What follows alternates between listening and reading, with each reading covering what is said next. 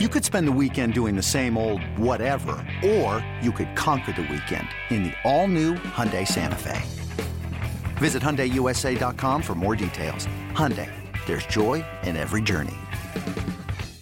Swinging a high fly. Swung on high. This is tagged. Hammered it again. At the track. High and deep to right. That ball just got out of here. This is going to go to the rock This pile. ball's getting small. This is charged. Going back at the track. Seems like the ball's had a lot of life the last couple of nights. High fly deep center. This is going to go for a two-run homer. Makata. High fly ball to right field. Off the bat of Engel. This is a home run night. Swinging a high fly to right. This is tagged. Going back at the track. Slam. Turn on the fireworks. This is White Sox Weekly. As I mentioned, strike after strike, he is on a roll. 7 straight strikeouts. The wind and the 0-2 pitch. Swing and a miss at a fastball away. Make it 8 in a row for Giolito. I think that Lucas is well on his way to being an excellent big league starter. We're expecting and anticipating that it's going to be a big piece of us moving forward the rest of the year, in the coming years. The Chicago Baseball Conversation on the flagship home of the Sox, 720 WGN. Welcome in, White Sox Weekly, indeed on the air. Love that open. And a big day earlier in the week for Lucas Giolito, even though the White Sox did lose that game on Thursday, but the 8 straight strikeouts, that was impressive. How you doing, everybody? This is, I think as we get to the end of the season, by the way, my name is Mark Carman with you till 2:30 today. Vinny Duber, NBC Sports Chicago, covering the team all season long. And Scott Merkin from MLB.com will be on as well. We may check in with Darren Jackson. And we are going to play a little snippet coming up here from Mike Shirley, who is the White Sox new amateur scouting director. And I sat down with Mike when he got the job. And I think it's very important as we get to the end of the year right now. I think the White Sox right now are sitting back and digesting everything that's occurred, and part of getting to where you're going in life, and the White Sox, of course, want to go to the top of the MLB mountain and win the World Series, you kind of got to step back and look at where you're at, right? And so I'm just going through the numbers and the individual performances and just sizing up exactly where the White Sox are. Today on your calendar is September the 15th. White Sox and the Mariners coming up. White Sox record coming into today, 65-83. Last year at this time, after the 15th, they beat the Baltimore Orioles 2-0, and they won their 59th game of the year. 59-89 at that point, on their way to 62 wins. The White Sox did not play well at the end of the year. Whether that matters or not, I'm not going to have that discussion, but that was the reality. The White Sox right now are sitting at 65 wins. Hopefully you figure they get to 72, 73, somewhere in that. So you're going to have, let's call it a 10-game improvement. What would that look like if you go plus 10 next year? So now you're a 500 club. Would that satisfy White Sox fans? I don't think so. It wouldn't freak you out. I don't think people would be calling the radio station and writing on Twitter or whatever. The rebuild's not working. But I think the expectation next year is for the White Sox to be right there in the thick of going to the playoffs. Huge goal, big leap, but certainly possible depending on how aggressive the White Sox are in the offseason. Phone number, by the way, is 312-981-7200. If you do want to get in on White Sox Weekly, now is a good time to do it. And I'm asking a question. What are you most happy about this year? And what are you most perhaps disappointed in or wanted more? 312-981-7200. Now, before I get to the individuals, I want to take a look at the minor leagues because that at this point, it's the whole organization. And now wins and losses in the minors are not everything, but I do think it is indicative of what type of team you have, perhaps what type of chemistry you're building, and the White Sox are clearly relying on further infiltration for the minors, and that's coming in Luis Robert, and it's coming in Nick Madrigal. It's coming in lots of forms. Who knows who who will get to debut next year. Maybe you'll see a guy like Blake Rutherford. Charlotte this year, 75-64. Now that is an 11-game improvement from last year when they went 64-75. Now why did Charlotte get better this year? Well, part of the reason that Charlotte got better this year is they had a ton of major league talent on that roster. Daniel Palka was hitting 27 homers for the White Sox in 2018. He hit 27 homers for Charlotte this year. Now that is not what you wanted, right? Nobody wanted Daniel Palka to have the year that he's had and to go back to AAA and contribute and help the Charlotte Knights win baseball games, but that's what happened. So that's not great. But then there's been other surprises. Who had the most hits, trivia, for the Charlotte Knights this year? Curtis Koch producing White Sox Weekly. You want to guess on that? The most hits, not the highest batting average, but the most hits by a wide margin, by the way, which means that you were at AAA the whole year, which means that you were pretty consistent, and it means that you had a pretty good season. You want to guess? I have no clue. I see when you say they have to be there the whole year. Well, most of it. I would guess Nick Madrigal.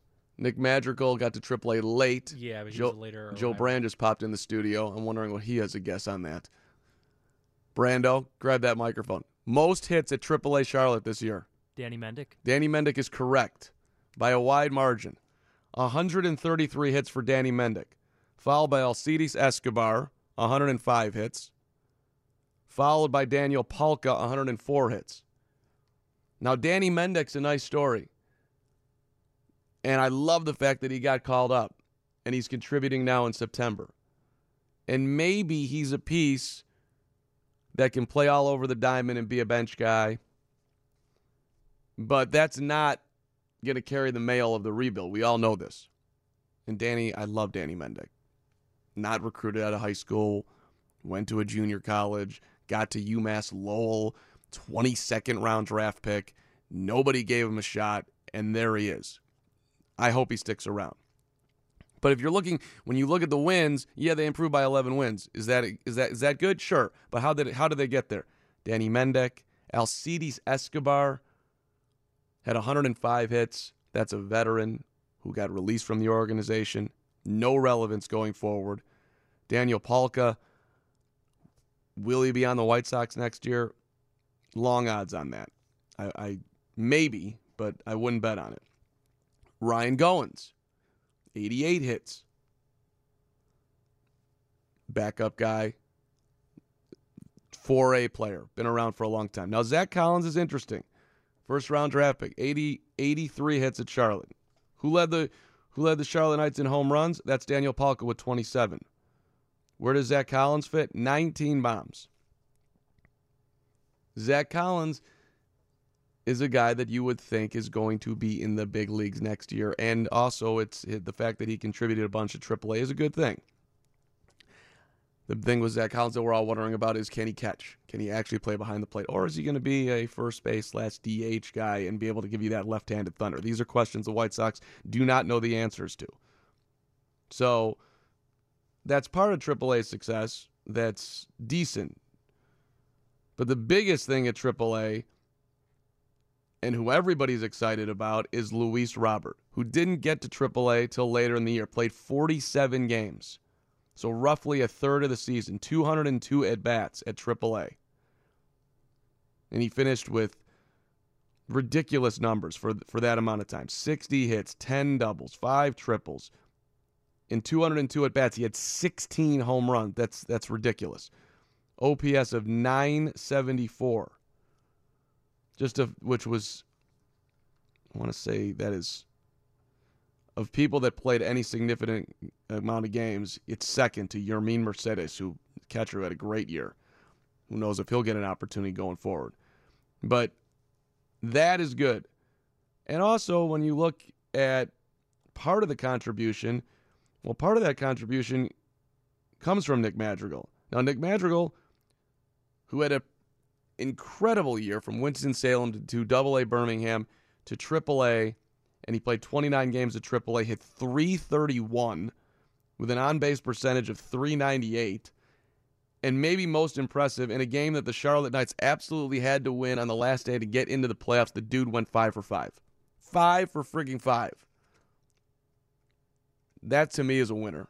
And I know it's one game and basically... And clutch. Right. Small sample size, but, like, I can't wait to see Nick Madrigal play second base for the White Sox next year. And for the record, I like Yolmer Sanchez a ton. One of my favorite guys on the team. I hope he stays around. I hope he's a utility guy.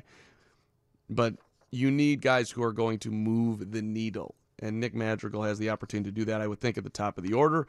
And from a show up to the ballpark, do everything right every single day, that's Nick Madrigal. We've had him on the show a ton of times.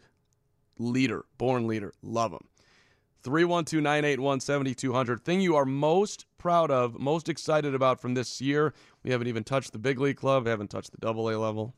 But when we come back here, too, I'm going to play a little snippet from the White Sox new amateur scouting director, Mike Shirley, who's been in the organization for 20-plus years and is now in charge of bringing in the talent, which is a big thing, a big shift in the organization moving forward. And you can join us, by the way, for the final Family Sunday of the season on Sunday, September 29th. The Sox take on the Tigers, 2:10 p.m. Get lower-level tickets for as low as $15, parking for just $10. Family Sundays, proudly presented by Coca-Cola. Grab an ice-cold Coca-Cola and enjoy the game. Visit whitesox.com/Sundays to purchase your tickets today. White Sox Weekly on 720 WGN. White Sox Weekly, 720 WGN. Somehow the music just cut out there. I was really actually getting into a little boogie with that one. That's okay. Hey, before we get to the phone lines here, 312-981-7200 and Vinny Duber from NBC Sports Chicago coming up after 1 o'clock. Let me remind you that 2020 ticket packages are on sale now. Secure your seat with a 20-game plan and find the plan that meets your schedule and budget with lower-level plans starting as low as $403. Just let that sink in. Lower level plan, 20 games, $403. That is $20 a ticket with a $3 service fee if I'm doing the math right, which I know I am. I don't know if that's the exact service fee, but look at that. I mean, that's cheap. For more information, visit whitesox.com or call 312-674-1000. Let me take out the word cheap. That is a great value. That is something that I would highly consider if I was a baseball fan. Let's go out to... And we're talking about what are you excited most from this season as we're winding it down here with the White Sox. I always get emotional at the end of the year. What do we got here? We got 4, 7, 10, 14 games to go. 14 left. Of course, White Sox Weekly is all year long, but we shift to a 1-hour show in the off season. Thing that I'm most happy about is, which I just teed up and most excited about, I think is what everyone's most excited about, and that's Luis Robert. Luis Robert, when you're hitting 30 home runs across 3 levels, when you're slugging over 1,000, when you're running the bases, and you're playing a great center field as well, I mean, I don't want to say that I think he's going to be the best player on the White Sox next year, but I feel like he could be the best player on the White Sox next year. I think that's at least on the table. And that's a huge statement because Yohan Moncada's had a phenomenal year, and Tim Anderson may win a batting title, and Eloy Jimenez has 27 home runs.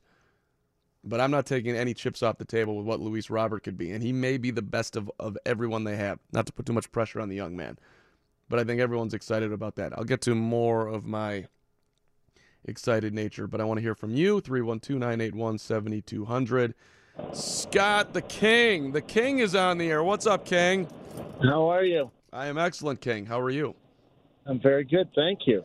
Do you have something you're excited about? I know you do, King. Well, I always have a little something that I'm excited about. But this year was a breakout year for 3 players and then one overall concept. And the 3 players are Tim Anderson, not because of his batting average, but because of his leadership and taking over that clubhouse and really becoming a leader in the field and a leader in that clubhouse. Okay. 2 Go ahead. would be Moncada. Moncada at the beginning of the year, I remember you and Harry and others saying that he might be a bust, those other in baseball. He's anything but a bust. He is a legitimate fielder and hitter and competitor from both sides of the plate. I don't think I ever said he would be a bust, but I didn't think that he was going to be a potential MVP candidate, which is where many people were questioning him based on his prior year. Yeah, well, if he was going to if he was going to make it or not. They were questioning the trade. Chris Sale just came off a World Series. There was a lot of questioning of that trade. Now I think you look back with Chris Sale's on the disabled list after paying $168 million for an extension, and they're saying the White Sox got the better of that deal. Oh, look, there was conversation around 217 strikeouts for Yoan Moncada in 2018, along with a batting average and an OPS that weren't stellar. I mean, his OPS last year was 715. You want it to be at 800 for, I don't want to get too baseball nerdy here. And he had 235. So yes, there was concern. There is no longer concern with Yoan Moncada. That's a great point, King. What else you got? And then finally, Jimenez. For his first year and not a full year, and being hurt, being on the disabled list twice, hell of a year. I think 24 home runs, I think, maybe a little more. 27, shot at 30 as a rookie. He's got 68 RBIs. He's as likable as they come. I actually think his defense has been slightly better than advertised, but it's, obviously it's not great out there, but there is, in my mind at least, some potential to be at least an average left fielder, which I didn't think that he was necessarily going to be that, so that would be an improvement. But that is an interesting thing for the White Sox, by the way. Who's playing outfield alongside Luis Robert and Eloy Jimenez next year in right field, and will it be somebody who can catch the baseball? Because I think it needs to be. Yeah, I agree. And then finally, and I think most importantly out of my 4 points is the team. He have 65 wins, and they're still high-fiving, enjoying each other, cheering each other on. That's after a pitching staff that's been decimated by injury. And these guys still enjoy the game of baseball, and they enjoy each other, and that's going to make a huge difference next year. You throw Robert on top of that, and you got yourself a division winner and possibly a World Series champion. King, great call. Appreciate you. We're up against the news. I'm gonna respond to what you just said. Thanks for checking in. Bye-bye. There goes the King. All right. I love the optimism of the King, who is dreaming up a World Series for next year. And I think he makes a very valid point, and that the White Sox do have good chemistry. That clubhouse is incredibly solid. And if you add in whoever it will be in the offseason, I think an established veteran performer who wants to be in Chicago and wants to lift this team up to the next level, or at least help lift them up, all that's a win. And Ricky has the respect of everybody in that dugout as well. I am curious if the White Sox will make any moves on their coaching staff. Ricky was asked about that this week, and he didn't say no. He didn't say yes either. And he's not going to tell you right now, but I wonder if there might be a tweak or two with the staff. All right, let's get a quick timeout here. News is coming up, and then Vinny Duber, NBC Sports Chicago. We'll continue the conversation with him after 1 o'clock. It's White Sox Weekly on 720 WGN. 3-run homers are sweet, Farmio, but like 3 hits a day to the end of the year, that would do it for Tim Anderson. Probably 2 hits a day would do it as well. Trying to win that batting title, hitting .333 coming into today. DJ LeMahieu of the Yankees is 4 points back in the American League at .329. If you're looking at overall, Timmy's up top there too. Anthony Rendon, .331 for your Washington Nationals. That's tops in the National League. Let's bring in my guy Vinny Duber, NBC Sports Chicago, doing a great job covering the team. And also, you made your debut, Vinny, on the White Sox pregame show alongside Chuck Garfien. That had to bring a smile to so many White Sox fans' faces, including your own, to be sitting next to Chuck and doing the Saturday night work. Congratulations. Thank you. It was a good time. I kicked things off with a Bay City Rollers reference, so I'm sure I thinned out the audience real quick. Maybe you did, but that's okay. So your latest piece, you're writing about the fact that, guys that are hot right now in September are keys to 2020, and Jose Abreu saying that the 2020 season starts in September. Vinny, do you believe that? Because I don't know you can say that, right? The carryover from September to the next year, I don't know if that actually plays out across baseball if you go back in time.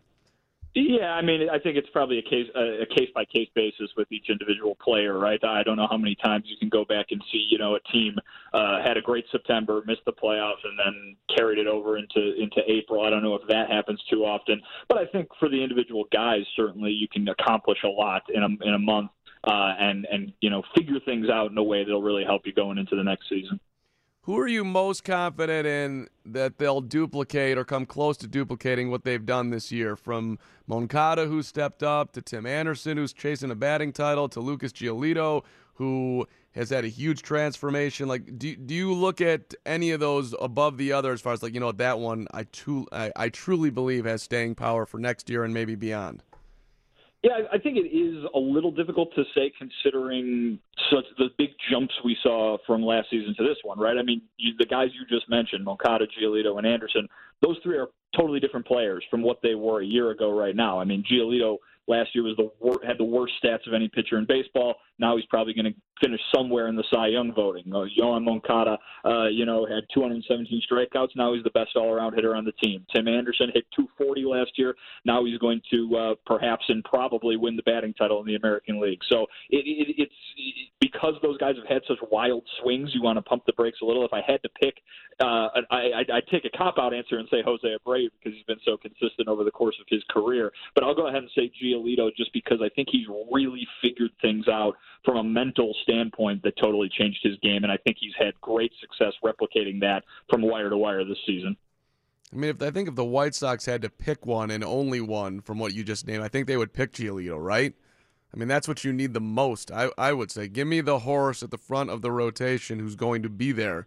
Because I don't know who they have a lot of candidates who can join him, but no one has really emerged to this point. I mean, they really, really, really need Lucas Giolito to be the Lucas Giolito he's been. Is that fair in your mind?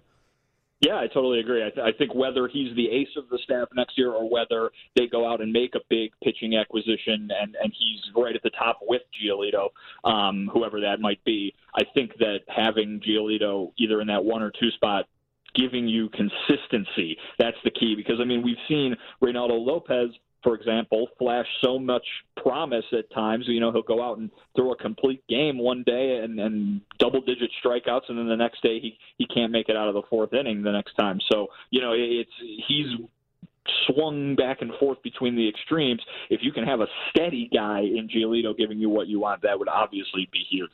Vinny Duber, NBC Sports Chicago, with us here on White Sox Weekly on 720 WGN. Do you think the White Sox are going to be in on Garrett Cole, who's the top free agent pitcher out there, and it's going to cost a ton of money, and there will be a lot of teams that want him? I certainly think that they're going to try. You know what I mean? I don't know if that means that they think they're going to get him, or I don't know if that means that we should all think they're going to get him. But I think what they showed last year in going after Manny Machado is they're going to try. And listen, if someone offers more money or if a player has a certain attachment to a certain part of the country or his wife has a certain attachment to a certain part of the country, that is kind of out of their hands. What they can do is try. They can go after these guys. Garrett Cole is going to be probably the most sought-after free agent this winter. Manny Machado was the most sought-after free agent last winter. Him and Bryce Harper right up there, and the White Sox were in on him. So I don't think you can say, they don't have a chance, they're not going to be in on him.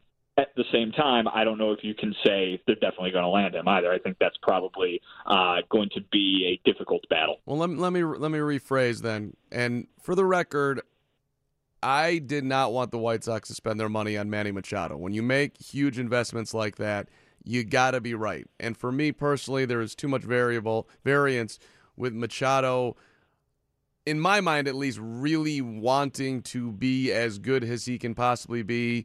The talent's ridiculous, but I don't see him as the leader / performer that I would want to be giving $300+ million to.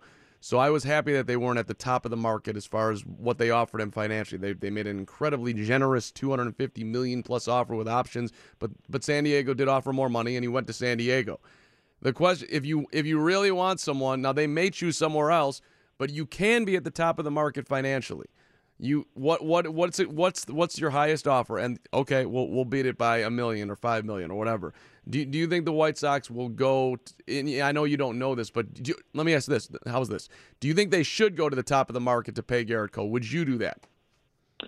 Garrett Cole's really, really good, and the White Sox have a lot of money that they're not spending on players right now. And so I think when you put those two things together, I think that it's an obvious answer to say, yes, they should go after him and try and get him at all costs because he's been so fantastic since he's been in Houston, and obviously before that he had some good years in Pittsburgh as well. He's one of the best pitchers in baseball right now, and if you are the White Sox, I think you should be confident with the starting pitchers that you have in your organization already, be they at the major league level or injured at the moment. But I don't think you can ever have too much starting pitching, and to add a guy who is going to be, one of the top 2 or 3 finishers in the Cy Young voting this year is never a bad thing. Considering his age, you can give, a long-term deal makes sense.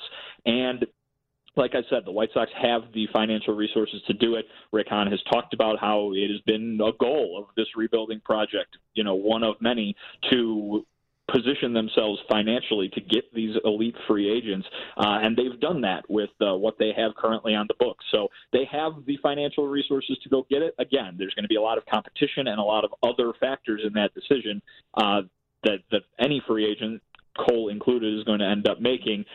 Do I think they should try and go get him with the biggest money they can? Yeah, I do. Garrett Cole, just to take this to one, and we can move on from Garrett Cole, but I'm just looking at his numbers here. He threw 203 innings in 2017, 200 innings in 2018. He's going to be over 200 again, so he's been consistent his last 3 years, which is huge. If you're going to, you got to bet on somebody who's going to be healthy. You never know with pitchers, but I guess you feel comfortable. He's missed time in 2016, Vinny, through 116 innings, 21 starts.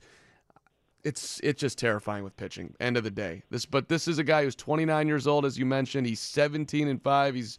And the record doesn't matter as much nowadays. And he's playing on a great Houston Astros team, but the whip is ridiculous. He's giving up less than 1 hit and walk in an inning at .91. That's the best of his career. So if you're gonna do it, it really does line up that it makes sense that this could be a fair investment for the White Sox going forward, that you can feel at least somewhat confident in. But what do you think it takes dollar-wise? It's going to take a lot. It's going to take. You're talking about a guy who just turned 29. He's right in that prime window. I would not be surprised, if it's one of the richer free agent pitching deals that you've ever seen. But that's kind of how things go. You know what I mean? Those deals don't get smaller, and that's kind of how things have been going here in free agency in baseball, regardless of position. If you can get a guy in his prime that's one of the best players in baseball, that's the price. And the White Sox have positioned themselves to do that. I'm sure 28 or 29 other teams out there would love to have Garrett Cole as well. So I think the competition is going to be pretty steep. We were surprised last year when we saw how few teams were in on Harper and Machado. I don't know if if the White Sox rather will enjoy the same luxury this time around. Yeah, and for the record, we just talked about Garrett Cole for a bunch of time here. I don't think they're going after Garrett Cole. The White Sox have never shown a huge excitement or willingness to pay pitchers top dollar for many, many years. It's just that has not been in their MO at all. Jerry has shown that he'll go out and he'll pay for Albert Bell way back in the day, and whatever, he'll give Jose Abreu money, and I think that's a contract we can talk about in a second. And they went after Machado, but I'd be stunned if Garrett Cole was here next year. But just putting it out there, that's the top guy, so it is worth a little bit of discussion here. Do you think that there will be any changes in the coaching staff, Vinny? I don't, and here's why. I think a lot of people, if my Twitter mentions are any indication, I think a lot of White Sox fans up there look at what the offense does on a daily basis and says, what's the deal with the hitting coach? Well, I think you can very easily argue the opposite and say Yoan Moncada and Tim Anderson have gone from two guys who really struggled at the plate last year to arguably the two cornerstones of your rebuilding process. Eloy Jimenez has shown some flashes this year, but it's been kind of an up and down rookie season for him. If he makes a similar jump this offseason into next season, and you've got those three guys really hitting at an all-star level, which is what Moncada and Anderson have done all year, even though those two didn't make the all-star team at midseason, then I don't really think that you can say, well, they did it in spite of the coaching staff or the hitting coach in particular here with Todd Steverson. I think that you've got to give him credit as well as those guys for the changes that they've made to their game. Right. I love Todd Steverson. He's been on the show a zillion times. If they do move on from him, if your Twitter mentions are correct, that I would hope that he would get another job in baseball. But we'll see. It seems to me like there might be a tweak on the staff. I don't know. Are you getting the same sense? I don't know. I mean, Ricky was asked about that the other day, and he said, there haven't been any conversations on that. I would not be surprised, if the season ends and it's a in-depth, evaluation by the front office and Ricky as well. And perhaps something happens, but I think I understand the idea of that because you're seeing a team that's, having another losing season, another season without the playoffs. But, this rebuild is pointing in a positive direction, I think, with a lot of the young guys you've got. And you've got to give the guys who are there to coach them a chance to coach and manage, in Ricky's case, a team full of talent. And I think that's what if you think that the coaching staff needs to be changed because of what Dylan Covey is doing and because of what Adam Engel is doing, that's not really the point. Fair point right there. And I think White Sox fans are looking forward perhaps to the day that Dylan Covey is not in the starting rotation. Maybe he can be a bullpen piece. Rooting for you on that one, Dylan, but I don't think he'll be a starter for the White Sox next season. Vinny Duber, NBC Sports Chicago. I'm up against a breaker, but let me give you two real quick ones on the way out here. Number one, make a prediction right now on what exactly the deal will be with Jose Abreu. How many years and how much money? And number two, give me the thing that you were most pleased watching the White Sox this year as you covered them for NBC Sports Chicago. Go ahead. All right. Well, the second one's easy. It's got to be Lucas Giolito because, from the transformation he made from last year to this year has been absolutely astounding, and it's something that's really positive for them. Abreu, I'm not good with the money, but, the White Sox love him so much. He loves the White Sox. I'll say he's rewarded for his love of this organization with 3 years. 3 years. How much? Uh-huh. How much? Oh, I'm not good with it. I don't even really know. Let's say it's up there between 50 and 60. I guess that's now you've got me pinned to it. I don't even know. Okay, I got Abreu on a 2-year deal with an option, $45 million total. Mark Harmon is on the record. Vinny is standing back on the dollars, which I respect that, Vinny. But you do have Jose Abreu coming back. I'm going 2 and an option. You're going straight 3 years? You think he really gets the 3? Yeah, I do. I think those two are a match made in White Sox heaven. There, yeah, fair enough. All right, great for you to come on Sunday, Vinny. I appreciate it. I know you're a busy man over there. Thanks for taking the time, and congrats on being on the pregame show. And we'll read you at NBC Sports Chicago. Thanks so much. Vinny Duber covering the White Sox. Let's do a quick timeout on White Sox Weekly, 720 WGN. White Sox Weekly, 720 WGN. Sox and the Seattle Mariners are coming up. Reminder, team, that you can join us for the final free T-shirt Thursday of the season. That's when I get emotional. I don't like these final things. I hate when baseball ends. I hate when all seasons end, actually. Don't like it when the NBA season ends. Don't like it when football ends. But anyway, join us for the final free T-shirt Thursday of the season, September 26th. The Sox take on the Indians at 7:10 p.m. The first 10,000 fans will take home a White Sox T-shirt presented by the Village of Bedford Park. Bring your business home to Bedford Park and win big. Purchase your tickets at whitesox.com today. Sox, as far as paying Jose Abreu, listen, ton of money that they can give Jose. Everybody appreciates Jose. I'm sure Jerry Reinsdorf would like to do right by Jose. And it's also going to be a short-term deal. So this is not going to impact you down the line when you actually have to sign guys and pay them like Luis Robert. Hopefully, who knows, that may come sooner than later, like Nick Madrigal, when the rebuilds start to get expensive, like Yoan Moncada. At some point, if you're going to go forward with these guys, then it gets real expensive, but that's not going to be in the next couple of years. So if they want to pay Jose Abreu big dough for 2 seasons, they'll absolutely be able to do it. And now, he said that he's going to sign his own contract, so I don't think he's going to hold them up for money either. That deal should get done and get done quickly. Scott Merkin will be with us here coming up after the 1:30 news. Soak up the last bit of White Sox baseball this season with Bleachers and Brews. 1 bleacher seat, 2 beers for $22. To select remaining games, you do have to be 21 and over with a valid ID. Bleachers and Brews is presented by Budweiser. To purchase your tickets, visit whitesox.com/brew and enter the promo code BREW. Joe Brand has the pregame show today at 2:30. Brando, you're working hard over there. You got anything picked out here? Ivan Nova starting today? Yeah, working so hard. I just picked up this note that Danny Mendick actually led the AAA Charlotte Knights with the most hits in this season. Can you believe that? 133. If you were listening to White Sox Weekly, you would have known that, and I believe you were, actually, Joe Brand. I believe I gave that answer. No, that was a great note. Pleasure to be here, Carm. It's good to see you, buddy. I love being graced in the presence of White Sox Weekly. I did pick this up. I thought, look at the lineup. Tim Anderson's leading off. That's kind of cool. That doesn't happen often, and doesn't happen often because he has 12 walks this year. But obviously he's leading the majors in batting average. So, let's take a look at what he does leading off this year. When Tim Anderson leads off an inning, he's hitting .461. Now that's an underrated stat. Because everybody talks about what does he hit leading off period, but what does he actually do leading off an inning? Yeah. I like that stat. And that's not a small stat. It's over 100 at bats. Now, what is a small stat is him hitting in the leadoff spot. That's only 3 times. This is the 4th time Ricky's put him in the leadoff spot. He's hitting .571 in a small sample size again.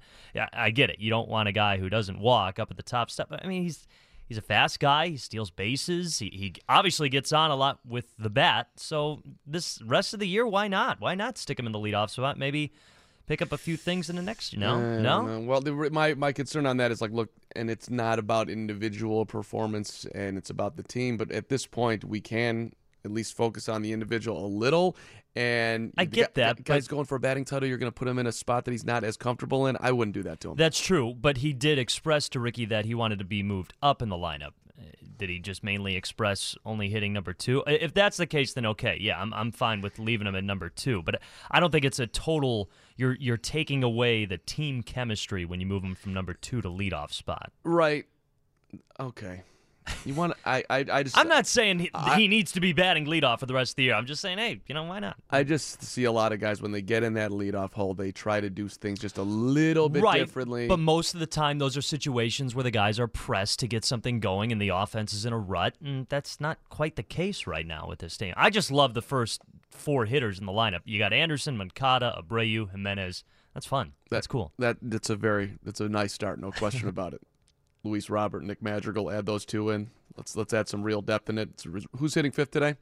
What do we got in front of Wellington Castillo. Okay, well, there we go. That segment, by the way, with Joe Brand has been sponsored by Mazda of Orland Park and ZoomZoomNation.com, where they're always trying to make your car shopping fun. We got news coming up, and then Scott Merkin, MLB.com. That is next on White Sox Weekly, 720 WGN. White Sox and Mariners coming up. White Sox Weekly until 2:30. Spent the break checking Instagram like any good broadcaster would do.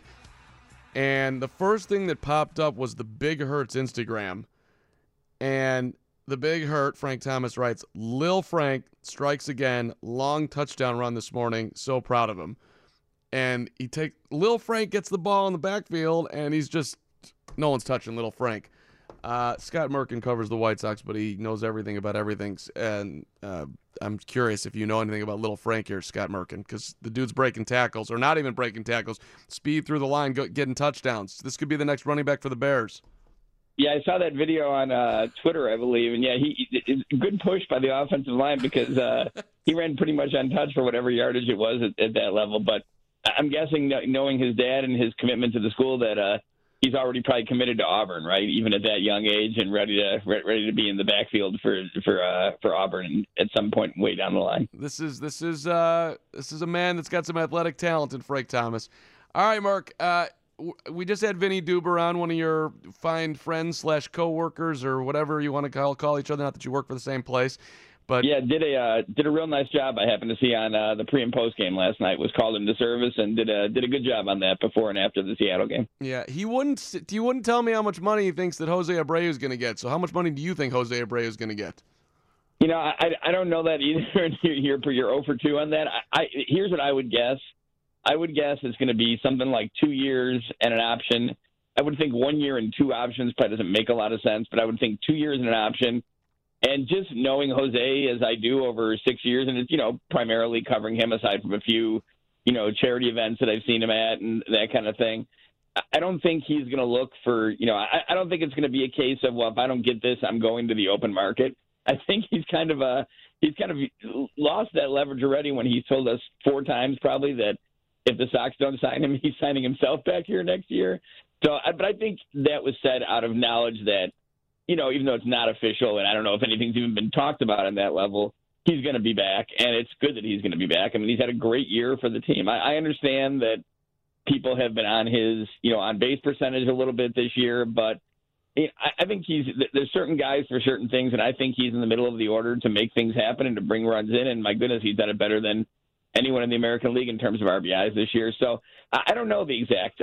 I really couldn't even guess at this point because he hasn't indicated what he's interested in, what he's looking for. I don't think it's about the last. I know it's not about the last hour for him. So I think 2 years and an option would be a deal that would work well for Jose Abreu. 116 RBIs, which is a career high from that second in baseball by Anthony Rendon. Has had a ridiculous year for the Nationals. He's unbelievable. Yeah, I mean, very. I would think has to get into that NL MVP mix, even with Bellinger and Yelich's just unreal season. I think all three are playing for contending teams. It's really a 3-way race in the NL. I mean, I would vote for Rendon. The Nationals are going to make the playoffs. Nobody thought they were going to do that, or at least less people thought it once Bryce Harper left. And he's absolutely, and he's a free agent. That guy's going to get big money. Yes. Merck, how aggressive do you think the White Sox will be in the offseason, free agent-wise? And Joe Brand here, by the way, he wants to ask you a question next, but answer that one first. I think the White Sox will be active. I'm not saying they're going to go out and give a blank check to Garrett Cole or Anthony Rendon and say, do the Andre Dawson method and say, fill in. Well, that was actually the other way around. Andre Dawson went to the Cubs, right, and said, fill in what you want from me. But I don't think they're just going to say, let's do it, let's get whoever. I think there's a method behind it, but I think they are going to make moves, and I think it's going to be I know it's going to be a bigger offseason than what it ended up being last year. And one of the things last year was they knew this season was still about development and not so much contending. Now, some teams got off to slow starts. They got off to a decent start for the context of year 3 of the rebuild where they were 42-44 at the break. So I think it gave people a little bit pause for thought that, hey, if some of these teams continue to struggle a little bit, maybe the Sox could sneak in as a second wild card. That didn't happen, and things played out as people kind of thought they were. And then, the guys they added in the offseason who, had good numbers coming into this year. Yonder Alonso just did not have a good year, and John Jay was hurt for, pretty much the entire season. I think even when he came back, he probably wasn't at 100% at that point. And Irvin Santana, they could not get the Irvin Santana from a couple years ago. So, it just didn't work out. But I think they're going to make significant moves. I think they're going to see a DH. You're going to see a left-handed bat for the outfield. You're going to see a veteran starter and at least one reliever, maybe 2 relievers. No matter what you have in the bullpen and what you like and what you don't like and what you believe you project to come back for 2020 and beyond, you always need more relievers. And I'm talking beyond what you have in, the minors that you can say, well, he can come up by June, or this is a starter now who could certainly be a bullpen guy next year. You always need more. So I would think, they're going to go after that. And I think it's going to be a lot of free agency because I really don't think they're at the point yet where they're ready to identify and package certain minor leaguers to get, a big player to add to the team. I think it's going to be the free agent route for the most part. Where do you think Zach Collins just fits into the whole package you just detailed? Because if you're adding a DH and he's not going to be an everyday catcher, that seems like a guy who may be playing, perhaps spending more time at AAA. It's a really good question because I think Zach had a rough run when he came up here the first time, but it was a designed rough run according to Rick Hahn. And even Ricky Renteria has talked about this, and not designed like, let's hope he fails, but to this extent that maybe he needs to so he can see what he needs to do to change. And he did that, and he went down to Charlotte, and he killed it. He was great that whole second stint with Charlotte. And, he's playing more often now, and I think they're still trying to figure it out. I think it's interesting, and there's probably reason beyond this that they haven't given us at this point, but that he hasn't caught a ton, since he's come up. He is catching today. And we'll end up catching 2 out of 3 games this weekend in Seattle. Maybe we'll see him a little bit more behind the plate during the final 2 weeks. There's 7 games against Detroit in there, and then 6 against contenders, 3 in Minnesota, and 3 at home against Cleveland. So maybe there's a doubleheader in there too. So you may see him catch a little more. But I think that's one of the things they're still trying to figure out, and one of the things that Rick Hahn and Kenny Williams and everyone else, Chris Getz, have to figure out going into the offseason. Where do you put Collins? But as of now, I would say he's more along the lines of that catcher, first baseman, DH amalgamation as opposed to just strictly, a catcher working with James McCann for 2020. Scott, I know when we talk about the White Sox, we talk about the future, and I know last night was a late West Coast game and extra innings, but have you found any resolution on the final play of the ball game last night? Because every replay I've seen, it looks like it hits the top of the wall and it comes back in. And it seemed like Rick Renteria was not happy whatsoever, and I feel really bad for James Fagan because he seems like he was kind of the punching bag in that situation. But the umpiring crew looks at it and says, yeah, that's a home run, or at least that's what New York says, and then the last thing that's in the Sox hope is maybe Narvaez didn't touch one of the bases. I mean, did you see a look at all that made it look like a home run? No, I mean, I didn't look at it that closely. I have to admit that I'm not out in Seattle for this series. It's James Fagan and then our great writer out there, Daniel Kramer, is filling in for us. And I think those are the only two writers covering the trip out there. I saw it, and it's hard to tell. And, unfortunately, it went through replay and came up, in favor of Seattle. I think the Sox were actually looking, I read that they're looking to make sure he touched home plate when he crossed. That's kind of grasping at straws. But, kind of an unfortunate ending to a pretty good game where Dylan Cease pitched competitively and the bullpen did a good job up until that, one, which is very ironic in that Narvaez, it's the home run off the guy who he was traded for from Seattle. I just want to say that I'm impressed that Joe Brand is still fighting for this because you were doing post game last night, Joe Brand. Yeah, it's near and dear to my heart because it's still a fresh wound. Apparently. Right. But it was midnight and you were doing sports this morning, and yet you were willing to forego sleep and your sanity to let the White Sox play that game out to what should have been the completion. That is a dedicated don't you agree, Merck? I mean, most guys are is beyond dedicated. That's what they call the quick turnaround there, right? In the middle of football Sunday with college football going on last night too. Right. All this going on and still wanting to get that extra chance for the Sox to pull one out and add to their win total for 2019. Right. I'm just very near and dear to the phrase with instant replay. I just want to get the play right. That's all I want. And I don't know. I think they got it wrong. Hey Merck, I'm doing sort of a 25,000 feet look at the season this year, and including the minor leagues as well. And Charlotte's 11 games better, and Kannapolis is 10 games worse. These now, and records don't matter in the minors, and then you start looking at how they got there, and Charlotte's a lot better because Daniel Palka's down there, and he's hitting 27 homers, and Alcides Escobar had a good year, and Danny Mendick, who's a great story, led the team with 133 hits. So none of those guys are obviously a part of the future in a big way. I hope Danny Mendick can be a guy that plays all over the diamond for you. We'll see. But then you also look at, part of those wins is Luis Robert and Nick Madrigal. Look what they did. When you look at everything that happened this year, I mean, what are you most pleased with? What do you think is the best thing for the White Sox? And do you think they're looking at everything as this has been a plus year? Yeah, I would think, much like last year. Last year they lost 100 games and people said, well, they weren't supposed to win. And I understood that, and there were some good things that came out of last year, but there also were some things that kind of needed to be cleaned up, even with a team that wasn't designed to win. And I think that's, again, the case this year. The defense has not been great overall. They're in a year when home runs are way up, they're not hitting for a lot of power. Now, again, that just may be the lineup they have, and it may be a function of nothing more than that. But let's go to the good things. I mean, number one is Luis Robert just tore it up at every single level he played. Winston-Salem, Birmingham, Charlotte. Now, the White Sox disagreed with me, but I think he could have, been in the majors in August probably and done just fine. I think the same with Nick Madrigal. Nick Madrigal is kind of that, when you say change of pace guy, it makes him sound like he's not going to contribute past that. But, I mean, really a good hitter, an elite defensive player at second, as is Yomer Sanchez this year. Yomer Sanchez very well might get in the final three for American League Gold Glove this year, even though, he's not hit the ball very well. But aside from that, his defense has been tremendous. But I think Madrigal is a great story. I think a guy like Jonathan Stever in the minor leagues has been a great story. And then you go to the majors. I mean, Lucas Giolito has been outstanding. And one of the things I love about Lucas Giolito's development is he's already at a young age in just his second, full season with the Sox, kind of taking on that, that leadership role in the pitching staff where he's kind of helping some of the other young guys. Because let's face it, he went through a debacle of a season last year. He led the American League in walks. He led baseball in earned runs allowed. And now he's probably going to be a top five guy in the AL Cy Young this year. And, really a great credit to him for the work he put in the offseason to turn things around and then play it out through the entire. He was saying this in spring training. We were sitting there talking to him. I was talking to him. Everyone was talking to him in groups. that this was going to be different and that he found a routine and he was going to stick with it. And he's found certain things that work for him, and it did all year long. And then the same can be said for Yohan Moncada. What a great turnaround. His year was not bad. I think certain numbers stood out. His batting average was down a little bit. He had the 217 strikeouts, but he really did have some production last year, but has taken that to even another level in 2019.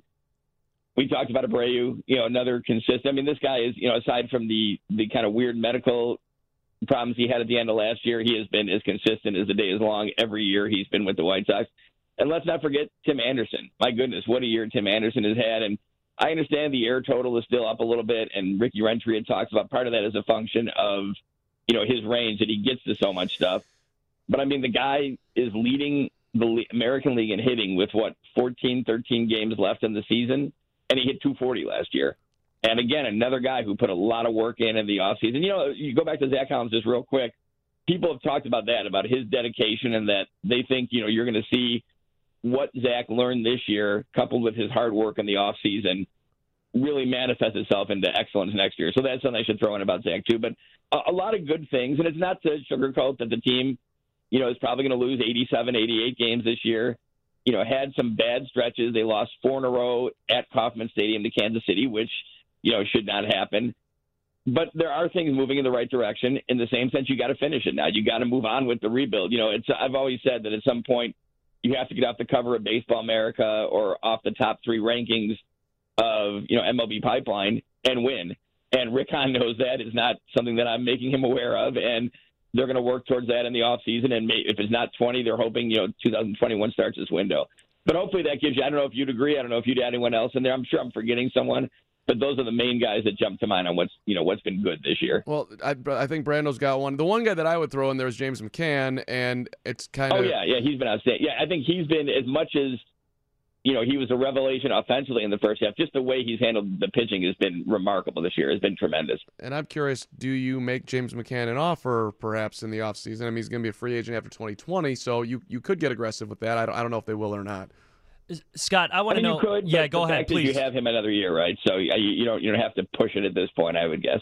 Right, and I think a lot of Sox fans would agree with you on that too. I want to know: do you have an opinion on Dylan Cease's first year? I'm not talking about what he's going to be down the road, because we might know, we might not know. But do you have an opinion on him on his first year, or are you going to wait till his final pitch? Because it seems like we learn a little bit something more about him each time he takes the mound.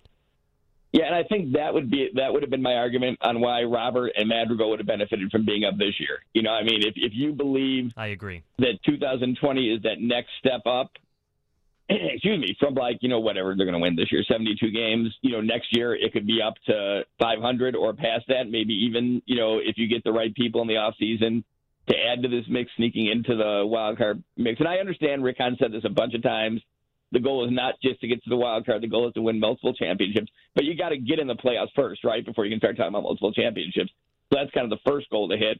But, yeah, I think it's all part of the learning process for him. He certainly has great stuff. He certainly has shown that at times. But his biggest problem, which he talked about, has been execution. He had that great start against Cleveland, I guess it was, right, 3 starts ago now, where he struck out 11. And Terry Francona, who's seen everyone at this point, raved about how great he was after that game. And then he went out against the Angels and walked 5 guys in an inning plus. But in that same instance, managed to limit the damage. Gave up 1 run, even though he threw a lot of pitches. And I think the same thing was last night, right? From what I watched of it, he walked some guys, but again, kept Seattle from, kind of taking advantage of the free passes and kept the Sox in the game. So I think it's been a good first year for Dylan in the fact that he's learning what does work and, more importantly, what doesn't work, and can apply that to a full season next year when he gets to the majors. And, I think you'll know more about him, much like Lucas Giolito, a little bit like Ronaldo Lopez, as the next season, progresses. But I don't know what you guys would say. I think it's been, I think everyone would have liked him to come up and, gone, what has he made, 13 starts, gone 11-1 with a 2 ERA, but it doesn't always work that way. And sometimes the struggles end up benefiting you more than having success right away. It helps you learn what you really need for the long haul. I mean, the biggest thing that I was concerned with Dylan Cease was that he was going to be able to handle the innings jump. And if you look at what I'm trying to pull up his AAA numbers here, how many innings, but he's thrown 67 innings in the majors, and he threw, hold on, I got it right here. He threw 68. Am I got that right? Yeah, 68 66 and a third at AAA. So he's about. So they haven't. It's going to be a little bit of a jump to say 145, which is not huge. So they did that exactly right, and he's gotten a lot of experience. And you mentioned one thing, Merck, with him is he just does throw a ton of pitches. So that'll be something that'll have to refine as he goes forward. But overall, the numbers haven't looked great, but you can clearly see the talent is there. So I think overall I would call his year a plus. Up against the break here, Merck. Always appreciate you jumping on here, and we'll see you at Guaranteed Rate Field for the final homestand coming up. And are you jumping on the trip at any point here? I will be. I'm leaving today. We'll be there for the rest of the way. The final, final 13 games: Minnesota, Detroit, Cleveland, and Detroit. All right, we'll be reading you, Merck. Always do it. MLB.com. Okay, thanks, guys. Take care. Scott Merkin, MLB.com. Quick timeout, 720 WGN, White Sox Weekly. White Sox Weekly, 720 WGN. With you till the bottom of the hour. We're going to play a little bit of our conversation with Mike Shirley, the new amateur scouting director for your Chicago White Sox, coming up here in a matter of moments as we look to the future with how the White Sox will acquire talent. And Mike Shirley stepping in with Nick Hostetler moving more onto the major league operations. So Mike's been a long time scout and now getting an opportunity to run the draft, and it's a big move for the White Sox as Hostetler's now the special assistant to the GM. So we'll hear from Mike in a second here. Reminder that Sox fans, we are giving back to you on Sunday, September the 29th. It's Fan Appreciation Day as the Sox take on the Tigers at 2:10 p.m. for the last home game of the season. You get a chance to win a variety of great prizes. For tickets, visit whitesox.com today. All right, let's pick up our conversation here with Mike. And I asked him about, look, you see guys that are super talented, but there's also that makeup part of it. What do they have upstairs? And you sort of have to balance, like, this guy's, has it going up top, but maybe not as talented, or this guy's super talented, but perhaps doesn't have the same level of commitment as others. So here was Mike and how he sort of figures out, how he balances that and when the White Sox are going to take a risk and draft a player. Well, I think that's your role. That's your job. Everybody thinks you're a scout, you just go to baseball games. I think that's so much more in depth, that these guys work so hard. They drive hours to see players go through the process of being a player. Your job is to evaluate not only the skill set that they physically bring, but the person they are, the background, the parents, their history, how healthy are. There's so many things that go into the scouting process. It's just not like, he's a good player, we're going to take him. No, it's a way more in-depth conversation. And makeup is a key. That's just the foundational piece. And I want you to do a little word to the wise for any high school kids who may be listening right now. Would you not ask their teachers where they eat? You're going to get information wherever you can, right? Anywhere and everywhere. Those Twitter accounts, those Facebook accounts. So many people, they make mistakes in those arenas that, we do have to ask them the question, why this or why that? The makeup of how you treat others. It says something about who you are as a person and how you care about others. Those foundational pieces, they matter. The internet is written in ink. It is. So can you give I know you've got a ton of guys, of course, 20 plus years here, but is there any story where you think back, I scouted this guy and it just sort of hits you on the heart that you're so glad that he got to where he got to? My favorite, not my favorite, because I have a lot of favorites. It's hard to single one player out, but my time with Nate Jones, signing him, scouting him, was special. I think if White Sox fans know how talented Nate was, the ups and downs he's been through to go through his career, but Nate Jones is an even better man and person than that. And we were lucky to have Nate. We only wish him the best all the time in years he spent here. He's a true White Sox piece for us, and great career, but most importantly, great man, great family he came from down there in Kentucky. It is a special situation. What was the draw with Nate that stood out for you? Nate threw 100. Nate had a power breaking ball that's hard to find, But, Chris Getz was special. Clayton Richard was special. There's so many of these people, are special. We talked about Jonathan Stever a little bit down to special. Aaron Bummer. I mean, we talk about that story with him where we kept hunting him down in the draft round after round after round, just trying to get him to agree to terms. And, it's turned out to work really well. I mean, it's great. He pitches the 8th inning. He's a substantial piece for us right now. So those stories, they matter, So I heard through the grapevine that you have a special thing with Aaron Bummer as far as what you sort of just started to name there. What was it about Aaron that made you want to continue to chase him like that? First off, it starts with an area scout and J.J. Lally who really believed in Aaron and what he was. I mean, those pieces matter. You go see, he had a quality history. There were some things mechanically he did that you didn't agree with. You think if this guy fixes this, he really has a chance. But, yeah, I kind of feel bad. I mean, we talk about that story just like unrelenting, calling him round after round after round, just trying to get him to, agree to be a White Sox. And I give the kid, like who he is, the courage he had to say no round after round. It says who he is. See, that's a word that I'm still trying to learn for myself. No, because if you say no, then they may never call you again. You got to have a little belief in yourself. That does speak to a lot. But the truth on Aaron, I think if you ask him, he was making the right decision, because you think about what he's doing today. I think it shows what he believed in himself. And even those moments of adversity or challenge when some of his dreams got a possibility coming true, he had the ability to say no. And I think that speaks to who he is. And so when you're sitting with a guy, too, who's just trying to say exactly what you want, what he thinks you want to hear, you have to have your antenna up for that, too, right? Absolutely. I mean, I think that's pulling the curtain back and looking a little deeper. I think that's where when you talk about speaking to a teacher or knowing the background of players, I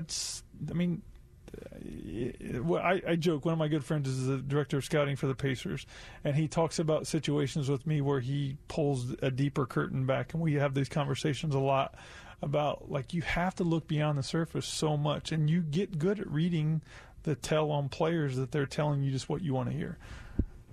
So, and then there's the other side. This dude is super talented. I think he could be a 30-30 guy, and then there's the off-field that I don't like. How do you take a risk on a guy like that? Because not everybody's going to be coming here with the straight A student who's got a perfect makeup. Well, first off, if there was a perfect world to this, I wouldn't be sitting here because someone else would still be doing this job. It's difficult, and I think you have to be willing to take risk in the right situations. Risk management, just like anything else, it's vital, crucial. But the White Sox organizations must continue to take risk on players. If we don't, we will be left behind. So that will continue to happen. And that's an orchestrated event also. We know about the makeup. We know about the limitations of players. We are well aware of those. We feel you, White Sox fans. They have limitations. But we will continue to risk and hopefully get the reward we're looking for. Well, it's all, I get it. It's a balancing act here. I want to go back to, you mentioned Chris Getz, and I used to work in Kansas City, and so I saw Getz playing with the Royals, and I would see him in spring training, and he would walk in, and this was just a really confident, relaxed, easygoing guy, and he's not, 6'3", and yet a guy like that makes it. What were you seeing in Chris Getz back in the day? I think that's exactly what you see in Chris. He looks so confident, comfortable. I'm just talking about the scout who scouted Chris Getz. That's what you see in him physically, the mannerisms. But the more you get to know him, you realize the competitive nature. It's super intelligent. It's a baseball rat, and he loves it, and he's passionate about it. So those exteriors, you don't always get to see. Trust me, I know White Sox fans. Yeah. He's the right man as a player, and he's the right guy running our minor league system. Mike Shirley's with us here, the new director of amateur scouting for Chicago White Sox. So take us behind the scenes here. They approach you for the gig. When? How does that go down? Well, that's you get brought in for the interview. I had a candid conversation with Rick and Kenny, and Rick was telling me that they wanted to make sure they hired the right man. It wasn't just stay internal. They did look at this through a wide lens to a deep lens. They want what's best for the White Sox. Those guys are working extremely hard to build something here, and we are headed in the right direction. So it wasn't just hand this off to Mike. It was an interview. Rick was intent with some of the questions he directed at me. You're talking about a man who I feel like I have a great relationship. he pulled no punches, and it was, he put me to the test. So it was interesting. To be fair, it wasn't necessarily what I expected, because when you have a friendship with somebody like that, I prepared. I wanted to try to win the job. I did. I mean, it's not every day you get offered this opportunity. They call you up, they say it's you. Oh, man. Look, man, like I told you down there, I've driven the back roads. I've been, I've seen games no one else saw. But I wanted to get from where I've been to where I'm at, that no one, I know, my wife knows, my children know. Outside of that, there ain't many that know. So, and you don't ever know that it's going to happen. And again, this is another step along the journey, but it's a validation for everything you put into it. Yes, but it's also like a validation that your appreciation for the White Sox believing in you and believing that this is the right place. It's my place. I'm on the team. I want to continue to be on the team. There's so much more to this for me that means more, because the relationships, the people. I'm a fan. I believe in this place. I was born and bred and raised here. It's something I want to continue on. So. And you were here in 2005, and so we're dreaming it again, right? I mean, it's coming, and that's the goal, right? It's absolutely the goal. I mean, I don't. The high-end competitive environment we continue to try to mold around here, that's from top to bottom. That's the goal. And 2005 was special. I think White Sox fans know how special it was. I remember what it was like. I mean, I want to go there again. We all want to go there again. You have a favorite 2005 moment? You're lighting up talking about it. Just like being with my children, because I'm just an area scout, sitting there watching the game late, just being with my children, just getting to experience that with my family. You'd spent so many years in baseball in the minor leagues and doing all that. I think it's special. It's just special, the men that you work with every day, the celebrations. It's just unique. I remember White Sox fans just crazy. Like, my son watched this DVD of the championship that they put out, like, day after day after day after day, him growing up as a kid. So it never stopped for like 2 years, because we watched that DVD over and over again. So special. As we wrap up here, let's do it. Next steps. What's right in front of you right now? Just getting communication, conversations going with all the scouts. Obviously, just named today. It's just connecting with them, making sure everybody is in the right spot, sharing vision with them.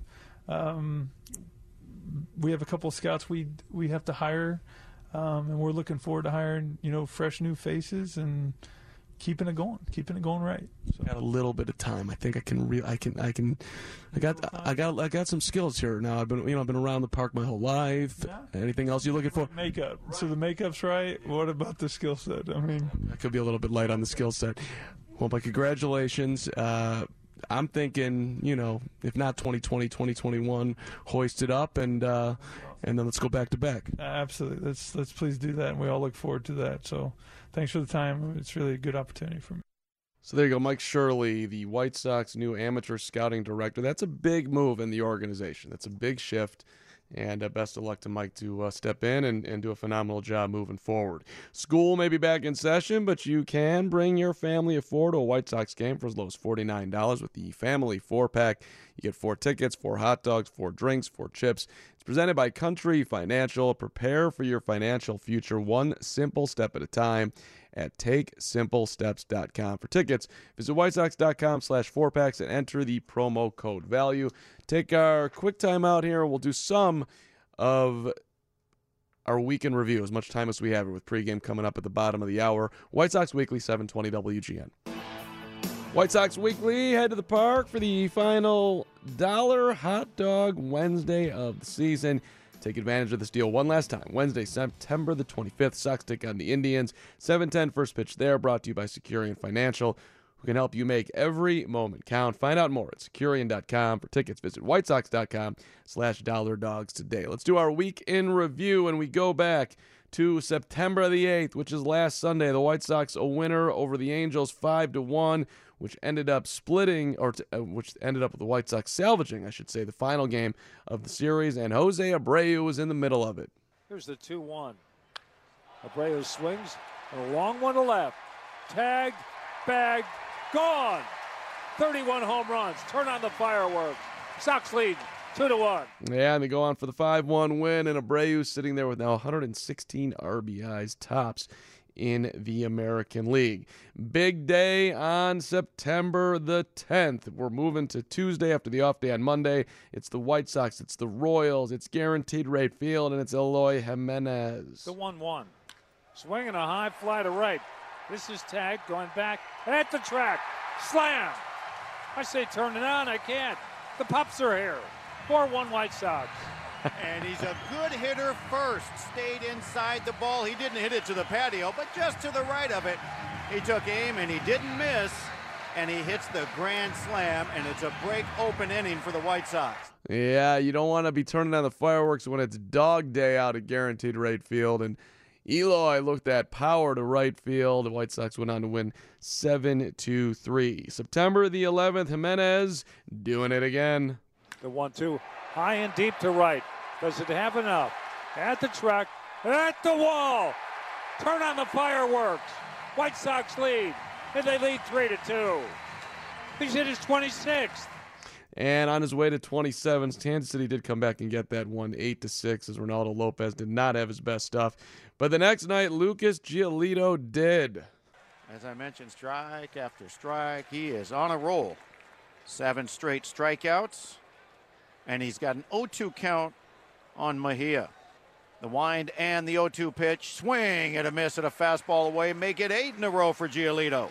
White Sox record right there. Way to go, Lucas Giolito. And lastly, Yoan Moncada's had a phenomenal season, and it continued on Friday night. Moncada with the 3-0. Line to left. That's down for a hit. That's got a chance to clear the bases. Depending on the left fielder. Abreu being waved in as well. The throw coming in, held. And it clears the bases. Moncada with a 3-run double. How about that one? That was a wiffle ball to left. Indeed it was. Yoan rolling along here as the White Sox have to be incredibly pleased with what they've gotten from Yoan Moncada. White Sox winning that game on Friday night 9-7. They'll go for 2 out of 3 today with the Mariners. The pregame coming up in a matter of moments. 720 WGN.